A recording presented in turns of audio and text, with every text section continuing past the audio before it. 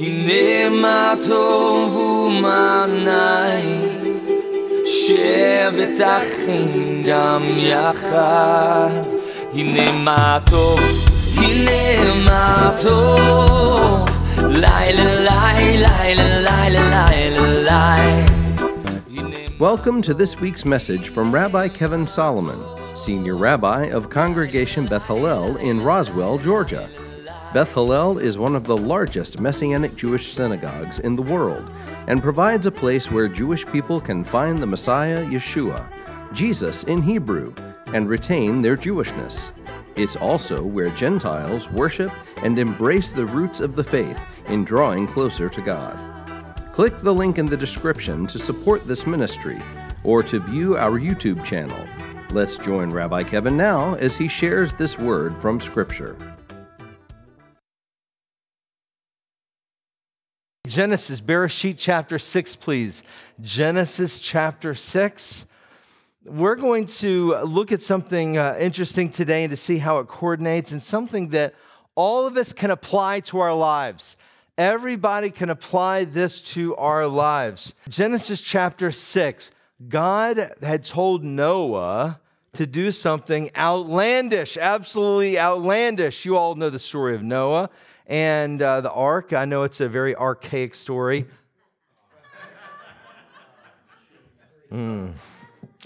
Wow. Sorry, I didn't mean to rock the boat with that one.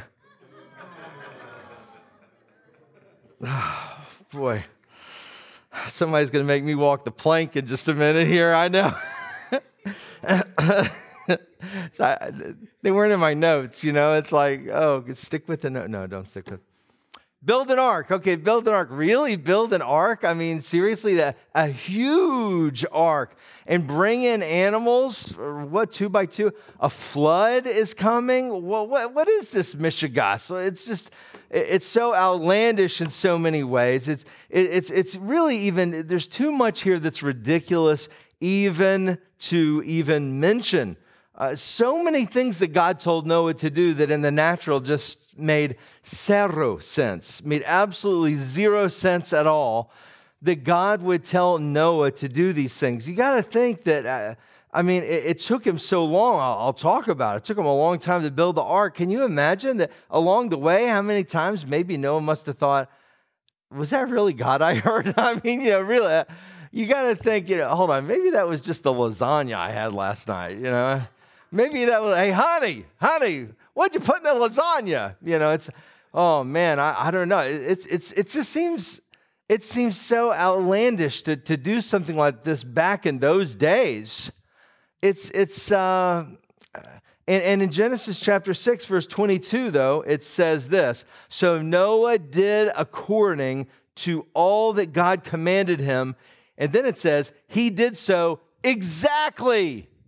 So remember, God had given him exact dimensions, this many cubits, this many, this big, here's what I want you to do, build it with this, whatever.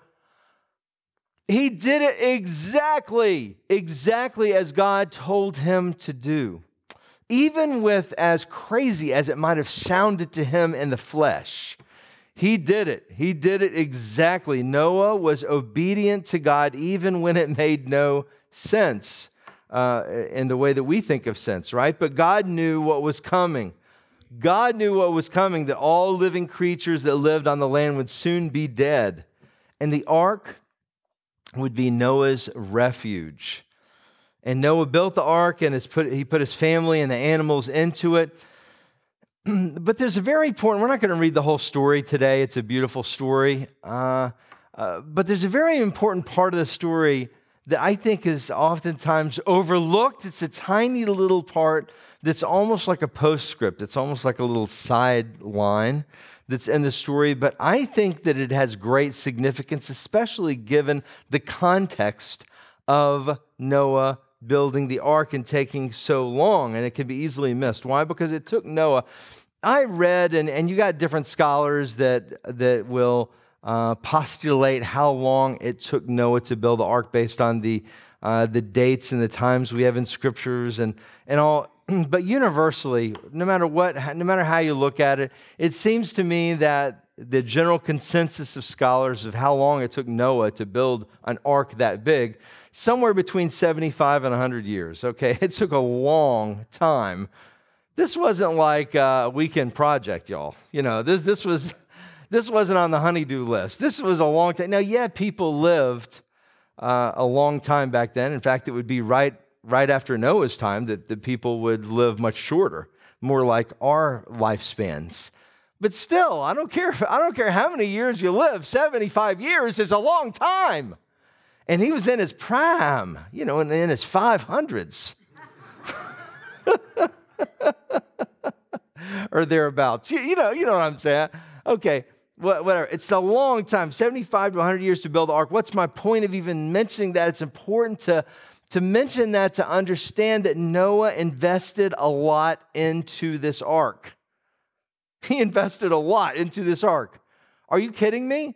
There's nobody you know who's ever built something for 75 to 100 years. There's nobody you know. No one you know has ever done it. I mean, it's nearly impossible today. But just to think, however long a project you've ever had in your life, this is, magnify that by probably 100 or more, 1,000, I don't know, for Noah to build this giant ship. It was like a ship. It wasn't a boat. It was a ship. And you got to think that Noah planned for every eventuality on the ark. It surely was quite a work. Now, we know that Noah made it to God's specifications. God specified this long, this wide, whatever. This is, okay, but surely Noah had a big hand in many of the details. It's like, let's see, where are we going to put the door? Noah decided this. Where are we going to put the gate here? You know, how are we going to make the floor arrangement? What's the blueprint of the design of the stairs? And how many ramps do we need for this? And you know, what decoration am I going to put on the sleeping quarters? You know, how am I going to get my bed in there? And how's that going to... There's so many nuances and details, but when you have that long, he surely thought of a lot of these things. And he surely just had projects where he just like took time and was like, I think I'm going to make this look really nice. I'm going to put a little kind of trim on it, you know, and yeah, a little trim on the ark right there might be good. And this is our ark, different ark, but okay. But the point is that you know that Noah, he spent some time on this thing with a lot of details, a lot of detail work. That's my point. Okay, chapter 7. Finally, it was time for the flood to come. Verse 1, chapter 7, verse 1. Then Adonai said to Noah, come, you and all your household, into the ark, for you only do I perceive as righteous before me in this generation. Wow. Imagine the moment. I mean, that must have been quite a moment, right? Noah, finally God saying, hey, come into the ark. Come into the ark. And with your family, because you're like the only righteous people. Imagine the moment after all this time. So he, his family, and the animals entered, and we read the account of that in chapter 7. He and all the animals, they started loading them on, man, and they got them all on the ark. But something very interesting happened once they were in the ark. So they all got in the ark. The rain was coming. The flood was already on its way. We read about this. All this was kind of happening concurrently as they were loading people and all the animals into the ark. Okay, it was just his family. It was just 8 of them. Okay, and then the waters are coming and it's time. You know, they all get on the ark, and then the last of the animals are loaded. And then something very interesting happened. Chapter 7, verse 13 says, on that same day, Noah, along with Noah's sons, Shem, Ham, and Japheth. And as a side note, one of his sons was not kosher. Okay, it was Ham. Okay, I've been away a little bit here, you know, and I'm just getting back in the swing of things. And so just work with me here. Ham was not kosher. It's interesting. Ham actually was, as it turns out, not the father of the Jewish people. What a coincidence, where he didn't come from Ham. Very good. As a side note, and a useless trivial point here, is that we actually came from the son Shem, which is one of the reasons why we're called the Semites, or Semitic people.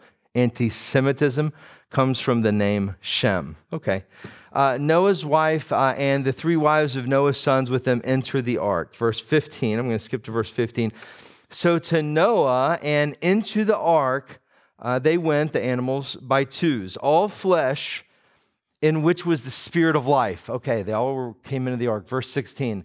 Those that came, male and female of all flesh, came just as God commanded him. Then Adonai shut him in. Okay, let me stop. Let me say that again. Then Adonai shut him in. I want to say it one more time. Then Adonai shut him in.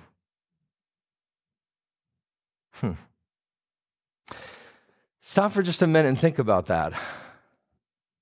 I would certainly think that Noah probably had planned somehow to close the door, right? I mean, it only makes sense. I mean, if Noah put the filigree and the finials and all the fine work on the ark, and he worked on it for 7,500 years, surely it probably dawned on him, how are we going to close this up once we get all the animals and people on? It's not like that would have escaped his mind. He surely had a rope or something, okay, pull the rope, we're going to close this thing up. He surely had it available to him to shut the door. But you see, there's something more profound here than simple functionality. God himself closed the door. Very interesting. It's distinctly placed in the Torah as a distinct and unquestionable point. Look at it in the Hebrew as well. It's very clear. It's he shut or closed him in, right? After all that Noah had done, it was God himself who closed the door. It was God who sealed him in for his protection. It was God. You got to think, even though Noah may have been a master craftsman, for a ship not to leak, especially a ship that took that long to build, you think about that. God had to be involved in it for that ship not to leak and sink that long. This is thousands of years ago. And in particular, the most vulnerable place for leakage is going to be the last thing to close, and that's the door that they all came in with all the animals. That just makes sense, right? That door, kink. Well, how do you seal that? I don't know. I'm sure that Noah had plans once it's closed, maybe put some putty in, or I have no idea. But you got to think, there was massive storms. It would be floating on the water for a long time. And it would be susceptible, and the door to get in had to be relatively low because all the animals had to get into it. You got to think about that. It had to be big too. Elephants, the whole Megillah. So although Noah had a way to do it, no. It's almost like God, and I'm going to go a little sci-fi here, it's almost like God put a force field around the ark. That's kind of the way I think about it. It's almost like God was like, okay, they're all in.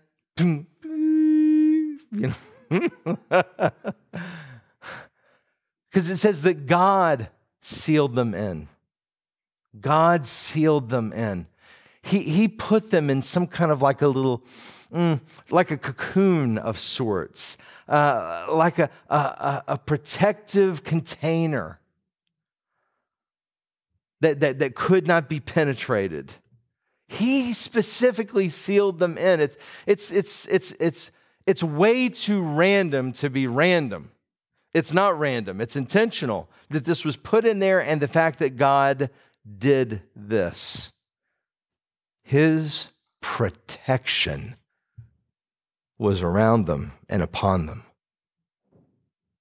Daniel chapter 6. Daniel 6. It's our service leader's favorite book of the Bible.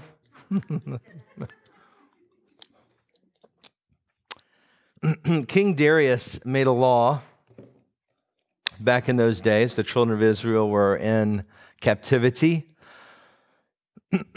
children of Judah, and King Darius had made a law that said that only he could be prayed to, only this foreign king could be prayed to. Anyone who violated this the law went out, and it was a law that he was kind of connived into putting out, would be thrown into the lion's den.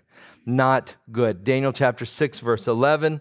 Now, when Daniel learned that a written decree had been issued, he went into his house where the windows in his upper room opened toward Jerusalem. 3 times a day he knelt down, prayed, and gave thanks before his God, just as he did before. As a short little side note, a quick little aside here to the point I want to make, Daniel prayed facing where? Jerusalem. Jerusalem. As it said, he prayed facing Jerusalem. Friends, our people have been doing this for thousands of years. It's absolutely interesting to me to hear, even today, how people try to say, "Oh, Jerusalem, it's not really Jewish. It's kind of made up." And it's like, "Oh, they really don't have their history there. The Temple Mount, that really didn't exist." You hear a whole bunch of stuff that's just like, what? Our people have been looking towards Jerusalem. Jerusalem never been the capital of any other people in all of history, but the Jewish people. And the Jewish people have never had another capital, Jerusalem. Jerusalem's our capital. And so there it was, that even in captivity, even the diaspora, hello, just like us, we face Jerusalem. This is towards Jerusalem, right? And this is how we pray, is facing towards Jerusalem. Okay. But the point here is that Daniel was not intimidated by the king's decree. The king said, "You can only pray to me, or you're going to go in the lion's den." And Daniel thought about it, and surely he was like, "Oh boy, this isn't good. This is not a good place for me." But hey, listen, I got to pray to the one true God. I can't. As Joshua, Aaron's song says, "We will not bow before the gods of men. We worship the God of Israel," right? That's what Joshua, Aaron's song said. That's what Daniel did. Daniel said, "Well, whatever is going to happen is going to happen. Let the chips fall where they may. I got to worship God. I pray to God. I don't pray to this king, this earthly king. No, I pray to God," and he didn't hide it either. He went right up where he normally does, opened the window, people could see him, people could hear him, and there he is praying towards Jerusalem. Not intimidated. He obeyed only God. Daniel did his part.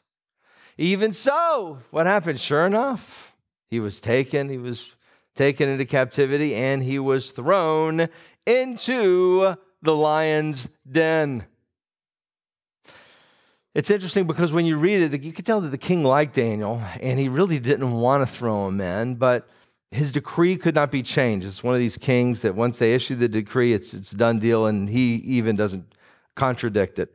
So he threw him in the lion's den, and so then what happened? Of course, you know what happened, because the king went coming to check on things. Daniel 6, verse 20.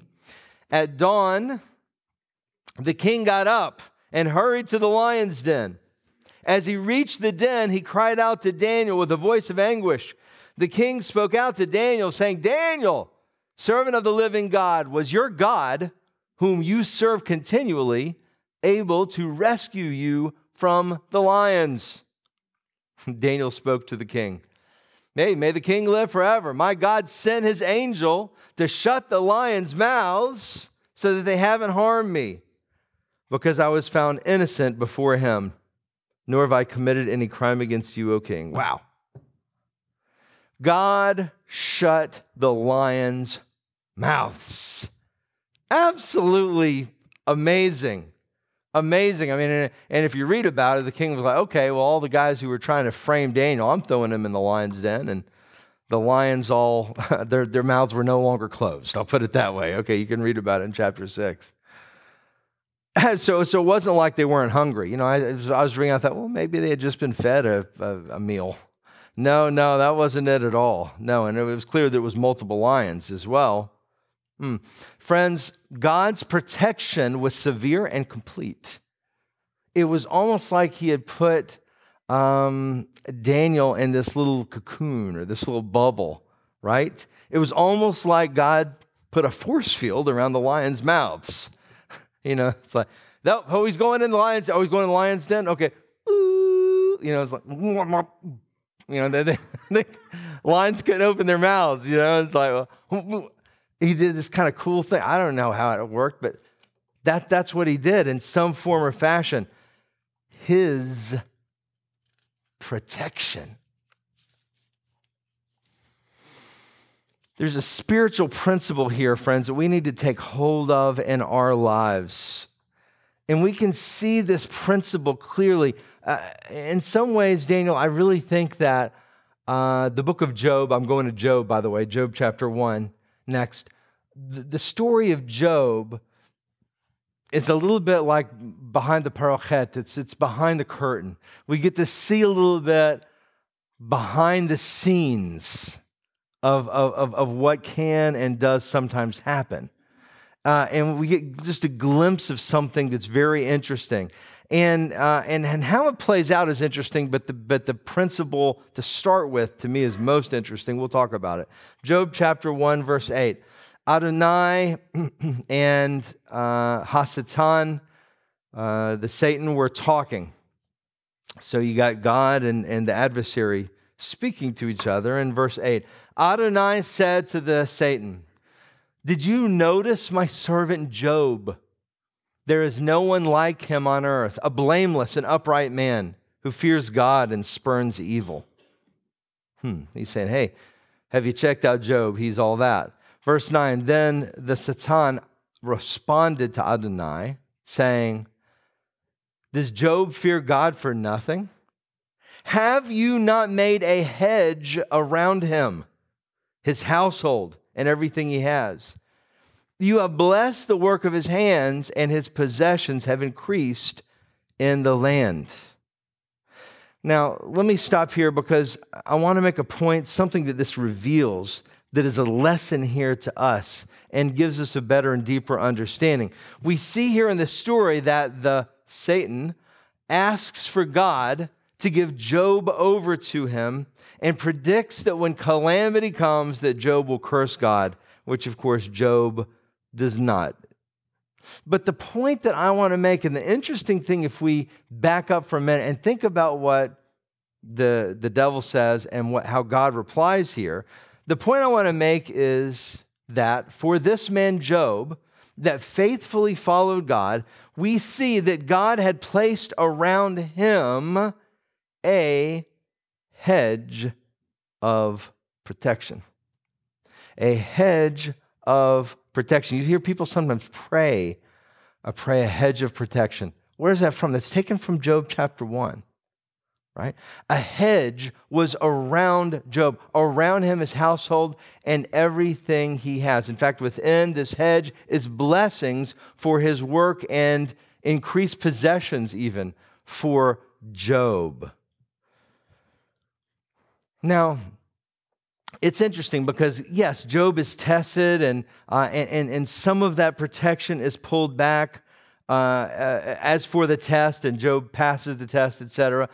But that's not the point. I'm really not even focused on Job in particular. I'm focused on the principle that is established here in Scriptures, is that God sometimes does, can, and will put a hedge of protection around his holy ones, around those who follow him. That's kind of a takeaway from the story, aside from the whole story of Job. And so we see in these and many other stories a common refrain. If we follow God closely and are obedient to him, God can place a hedge of protection around us. Kind of like that force field, right? He can protect us with that cool force field. He not only can, but he does. We see explicitly in regards to Job, a hedge of protection that can. So we know it's not like, does God ever do that? No, asked and answered. God does put a hedge of protection around people. And so he can shut us in from the flood. He can close the lion's mouth. Now, friends, understand that doesn't mean that we're not thrown in the lion's den. Hello. That doesn't mean that we don't have to go through the flood. We might have to go through the flood. We might have to go into the lion's den. And even Job, who was tested, had to go through hell. So I'm not saying that just means it's all rosy and everything. But what I am saying, friends, is that yes, we can pray for that spiritual hedge. We can ask our Heavenly Father, who is merciful, kind, gracious, generous to us, Lord, please, I pray for that hedge of protection around me, around my family, my household, around what I have. Oh, Lord God, please protect me. Protect my loved ones. With that hedge of protection. So interesting, isn't it? So interesting. And you know what? God is willing, but we have to recognize we can't do it all on our own. It's not in and of our own abilities only. No matter how many years Noah worked on the ark, he needed God to shut him in. Did you get that? Wow. 100 years he works on the ark. Can't rely on Noah. Because you know what? The boat probably would have leaked. God has given each of us natural giftings and natural abilities. Me, you. God has given us all abilities. Kol tov. That's great. Okay? It's all good. But we can't rely on those purely. Y'all, just because I've had so many years of and was blessed to have some certain training, I may be able to speak a little bit, but I can't rely on my own ability to speak to share a message like this with you. No. If it's going to be effective, like really effective, it's got to have the anointing of the Ruach HaKodesh, the anointing of the Holy Spirit. That is what is going to transform lives. That's what is going to make you walk out of here or make you click out of here. and be transformed, not because of Kev, but because of God. Speaking through Kev, you understand? Such is the case with you in your life as well. Don't rely solely on your natural giftings. At the end of the day, you still need God. No matter how good, no matter how gifted you are, no matter how much you got it together, no matter how much is in your bank account, no matter how your plans, and listen, I'm not saying that you shouldn't plan. You should plan. You should have yourself together. You should do things beseder, in order, of course. But even with that, Noah did that too, but at the end of the day, God shut him in. And he needed that.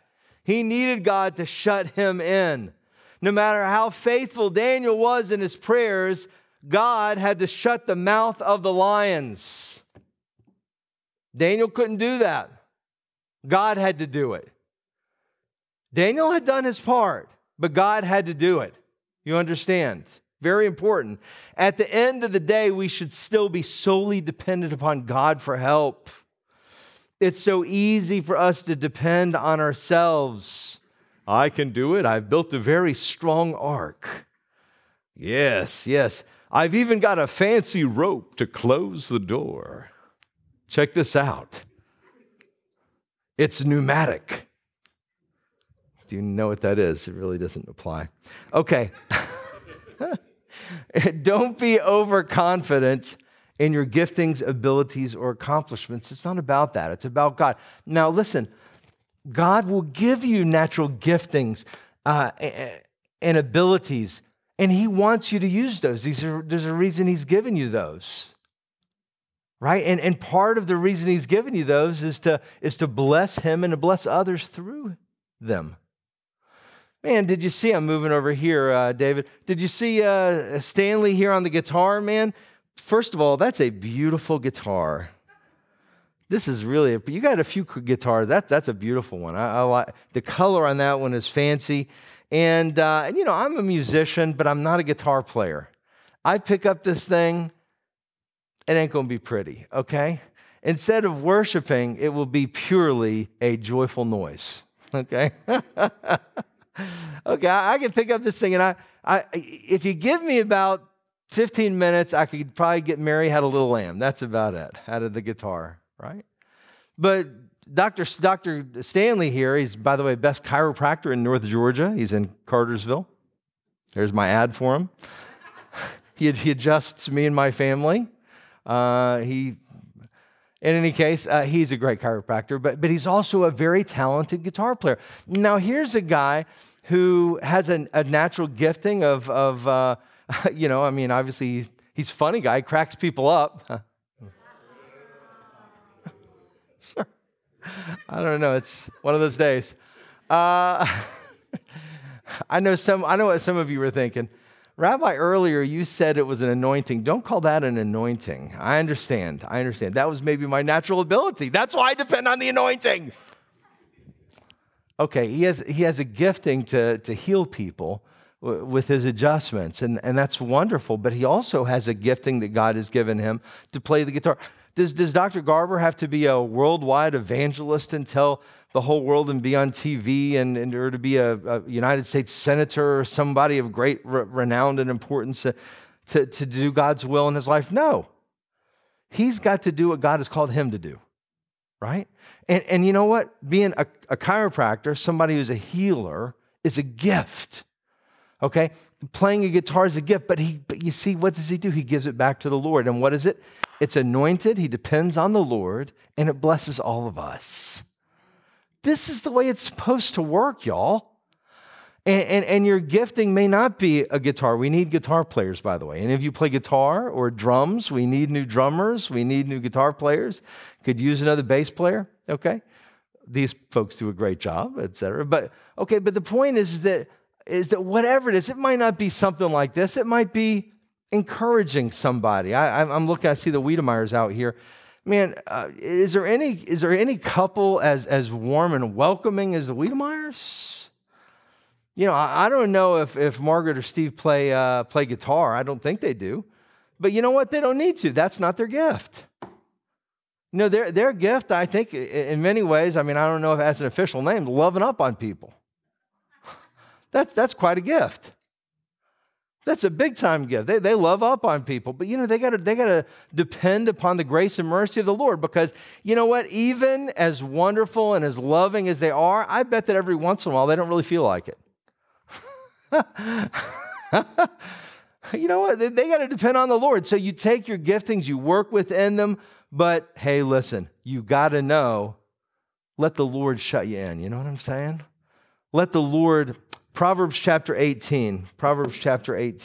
We got to depend upon him. Proverbs 18 verse 10 says, the name of Adonai is a strong tower. The righteous one runs into it and is set safely up high. Turn to God, my friends. He is a strong tower. Run into his care. Don't look at the flood waters. Don't focus on the lions' mouths. Run to the strong tower. There is safety there. There is safety there. Friends, in so many ways, what am I telling you? I'm saying we need that force field. We need that force field that God can and is willing to give us and to put around us. We need his help. We can't do it all on our own. As much as we can do, we got to be turning to him for our help. Luke chapter 8, please. Luke 8, wonderful story about Yeshua. And it's such an interesting story that is very, very powerful about this woman with the issue of blood who was bleeding, and she could not stop bleeding. She went to all the doctors. Nobody could help her. Nobody could heal her. And what happened? Verse 43 of Luke chapter 8. There was a woman with a blood flow for 12 years who could not be healed by anyone. She came up from behind. This was Yeshua was there with all of his followers, throngs around him. She came up from behind and touched the tzitzit of Yeshua's garment. These are the tzitzit. Some translations say fringes, but what was it? It was his tzitzit, okay? The fringes of Yeshua's garment. Immediately, her blood flow stopped. Yeshua said, "Who touched me?" When everyone denied it, Peter said, "Master, the crowds are surrounding you and pressing in." In other words, who's to know who touched you? Everybody's, 500 people are bumping up against you. What do you mean, who touched you? Verse 46, but Yeshua said, "Someone touched me, for I recognize power going out from me." Wow, that's totally cool. Then, seeing that she did not escape notice, the woman came trembling and fell prostrate before him. In the presence of all the people, she confessed why she had touched him and how she had been healed immediately. He said to her, "Daughter, your faith has made you well. Go in shalom." Go in peace. Friends, this woman was not distracted by the crowds that pressed up against Yeshua. She pressed through and touched Yeshua's tzitzit. She pressed through and her bleeding stopped. Her bleeding was shut off, closed. She was healed. Run to your strong tower. Do you see? Run to your strong tower. There is safety there. There is safety in your strong tower. We have to run to Yeshua. We have to reach out to him.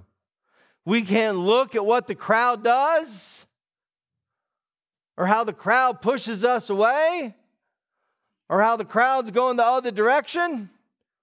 Or how the crowd says, you don't need to do that. Going to service, Shabbat services every week, it's a bit much, don't you think? I mean, most people just go a couple times a year. Yeah, it's God, yeah, it's nice. You believe in mermaids too? Okay, The crowd's going to encourage you. Not. We have to press in, my friends.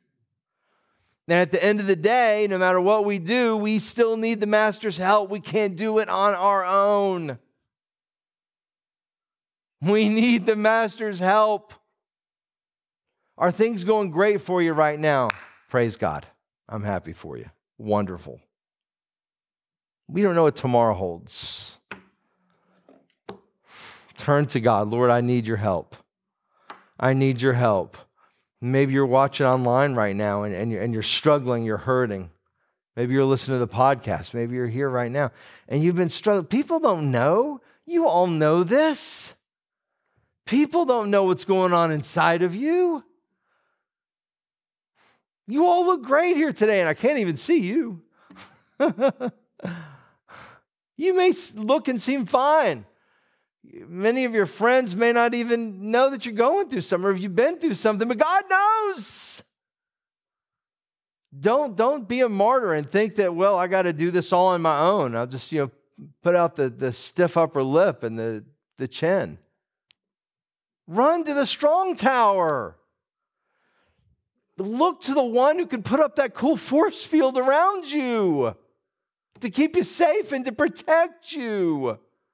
There's safety in the strong tower. Your giftings are great, but they can only lead you so far. They can maybe they're God-given giftings, and maybe they can get you most of the way, but we can't do it all on our own. We need the Master's help. Let's conclude with Psalm 121. Psalm 121. Beloved, we need to depend on God for our protection. Yes, we should do everything that we can, just like Noah did everything he could do. Are you kidding me? This is not for a day or a week or a month or a year. This is decade after decade after decade after decade. Can you imagine how much abuse he took from people saying, you're building an ark for what? There's not even an ocean nearby. What are you doing this for? Can you imagine how much abuse he took? No, friends.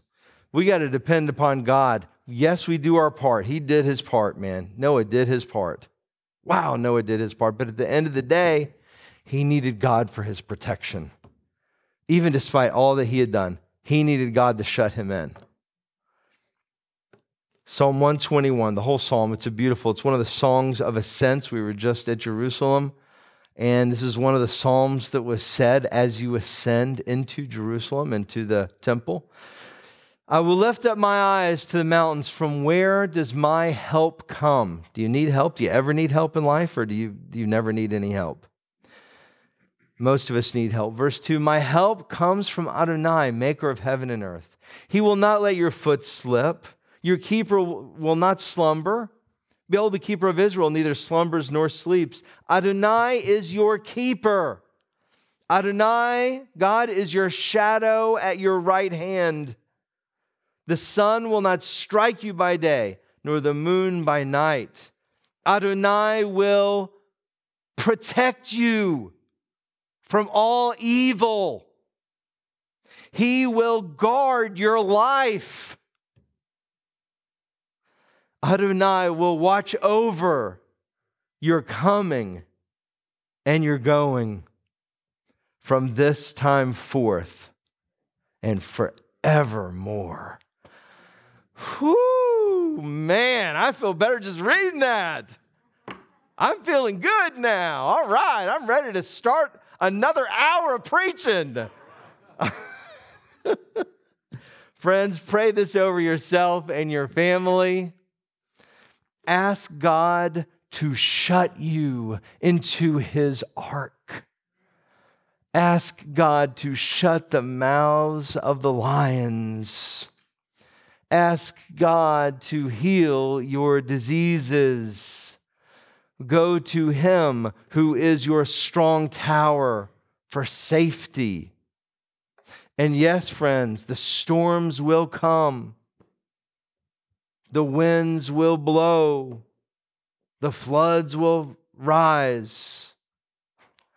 But God will watch over your coming and your going from this time forth and forevermore.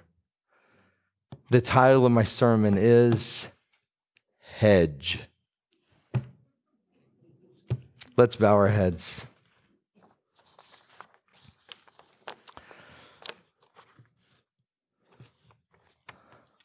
I want to pray for each and every person here today who has been trying to do it all, has been trying to do it, has been doing it, has been doing good. But at the end of the day, the knowledge that no matter how good we all do, we all need God. No matter how, and this goes back to why we need Yeshua in the first place. No matter how moral you are, you can never be perfect. This is why we need God's atonement, right? It's the same real principle here. We need God. And when it comes to heaven, as good as you can be, you can't be perfect. So we need God to shut us in to heaven. You understand? And that comes through the Messiah's atonement, Yeshua. So I want to pray for each and every person who's here today that when the struggles of life come and they're thrown into the lion's den or the floods come, whatever it is, that yes, they've done their part to prepare, but at the end of the day, Lord, I pray a hedge of protection. And you pray that over yourself. Maybe let's just take just a moment. Bob will just play on the keyboard just for a second, just without any words. And I want you, wherever you are, and if you're watching online, that includes you too. I want for you to pray to God, Lord, I ask you, I humble myself before you. First, humble yourself before God. Secondly, ask for forgiveness for anything that you've done, that you've sinned before God. God, please forgive me for, if anything comes to mind, list it out. If not, say, forgive me for anything I've done to not follow your commandments. And then once you've done that, say, God, I humbly ask, please, I humbly ask, place a hedge of protection around me and my family and what's in my life. please, Lord, I need that hedge of protection. I can't do it on my own. I want to give you just a minute silently yourself to go through that process. Or if you're watching online, you too. And it will only take just 1 minute here. And ask for that hedge of protection.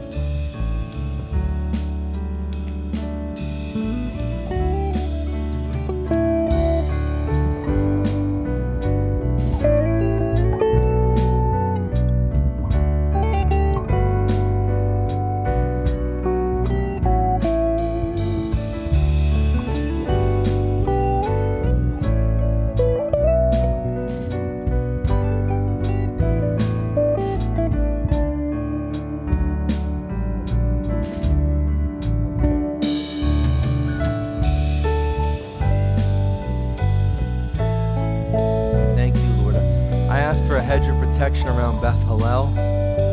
Lord, please keep us in the center of your will. I don't claim to have all the answers, Lord, and I need your direction, and our leadership needs your direction, and please, Lord, help us. A hedge of protection around this congregation, a hedge of protection around our mishpacha, health-wise, theologically. Also, God, just directionally, we want to follow your path, not our will, but yours be done, oh Lord. God, a hedge of protection around us is my prayer. And over each individual member, I ask you, Lord, as the under-shepherd of this congregation, that everybody within this body, that you put a hedge of protection around them, please, oh God. These people love you. Lord, these are your children. I humbly say, Lord, they love you. They care about you. They're here, they're watching. Lord, please, God, protect them and that which belongs to them, that you've entrusted to them, Lord. I thank you for this. In Yeshua's name, I want to ask, is there anybody here who's never said a prayer to receive Yeshua into your heart? If that's you and you've never given your life to God, but you'd like to, wherever you are, lift your hand and we'll pray together. If you've never said a prayer to receive Yeshua as your Messiah, but you want to today, just raise your hand and we'll pray. Is there anyone? Thank you, Lord. Thank you for this wonderful service. And if you're watching online and you've never said that prayer to receive Yeshua into your heart, just say, Dear God, I accept Yeshua into my heart, Lord. I believe he's risen again, sitting at your right hand. Forgive me of my sins. I'll live the rest of my days for you. Thank you, Lord. If you said that prayer for the first time, please send us an email. We want to celebrate with you truly. God, I thank you for this message. I thank you for Noah, for his obedience to you. And Lord, may we be likewise obedient when you tell us to do things, but also, Lord, let us not rely on ourselves, Lord, and shut us into your will. Thank you, O Lord God, for this. B'Shem Yeshua, amen and amen.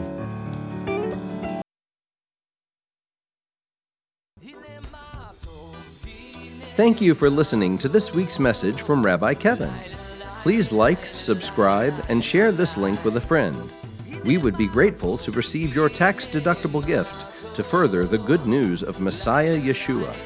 To make a contribution, please click on the PayPal link in the description. Also, to view our regular services, click the link in the description for our YouTube channel. If you would like more information about Yeshua the Messiah, or how you can become part of our Beth Hallel family, please visit our website at www.bethhallel.org. That's BETHHALLEL.org. Or call 770-641-3000. If you are in the metro Atlanta area, please visit us for an Erev Shabbat service, Friday nights at 8 o'clock, or Shabbat services, Saturday mornings at 11. God bless and shalom.